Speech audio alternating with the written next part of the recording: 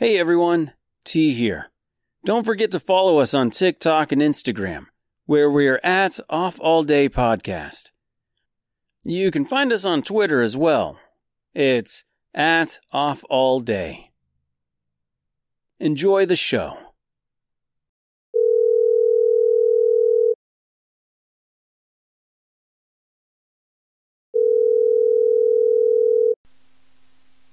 Hello, your call cannot be taken at the moment, so please leave your message after the tone.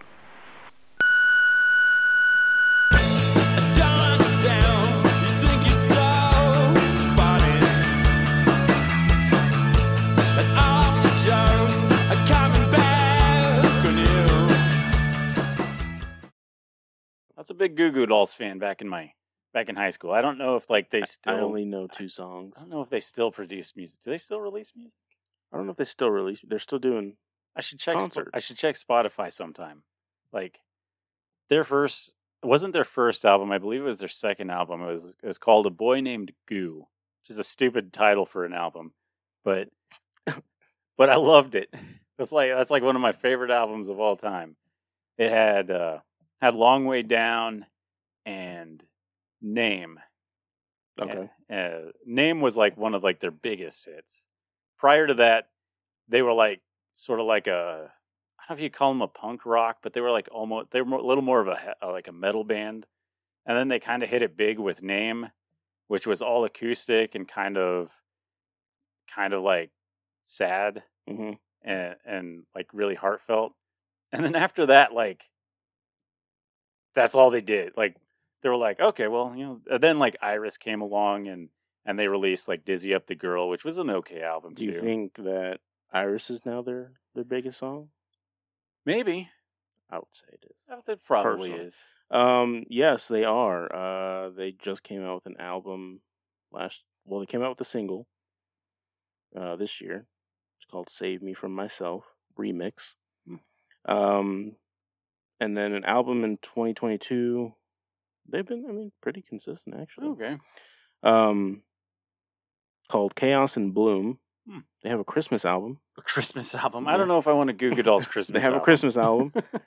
But yeah, 2020, 19, 18, 16. Oh, yeah. Wow. I guess I stopped listening around 2002, maybe. Yes, yeah. and then I kind of forgot about them. I still go back and listen to those early albums, and I still really enjoy them. But for whatever reason, I've never bothered to keep up with their work. Okay, so I have a question for you because I heard it on the radio, and it put me in some deep thought. Were we too hard on Nickleback? No. If anything, in retrospect, I think Nickelback is a band that probably, I don't know if they could exist today. The song that came on after that question on the radio, it was pretty decent. Okay. It didn't sound like old, Nickelback, okay. But I recently listened, there's a podcast I like from CBC from Canada called Because News. Mm-hmm. And it's a news quiz where they just make games out of the headlines and stuff. Okay. And it's really lighthearted and silly and fun. And they were talking about Nickelback being inducted into the Canadian Rock and Roll Hall of Fame. And they played, and I wasn't a huge Nickelback fan even back in the day, but they played some clips of their songs. And they're all super they're all about sex and blowjobs and okay, fair enough. and I was just boy, this stuff sounds really misogynistic now. Looking back on it, boy, they all everything they sang, or at least all the clips they played, which were their biggest hits, were really kind of gross.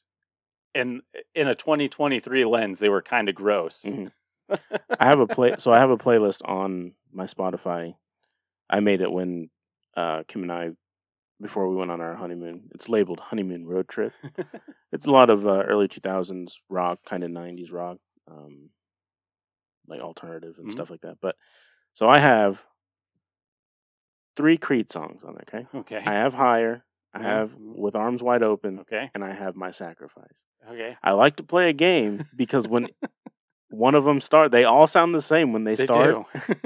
When they start, so I'm like, I don't look, and I'm like, I'll be like, this is, Higher, and it'll be like With Arms Wide Open. But yeah, they sound identical. They do. I think they all come from the same album. Maybe My Sacrifice doesn't. I don't. But I think My Sacrifice doesn't, but Higher and Arms Wide Open do? Yeah. Okay. Yeah, because that would have been like Human Clay, Yep. I believe was that album. Yep.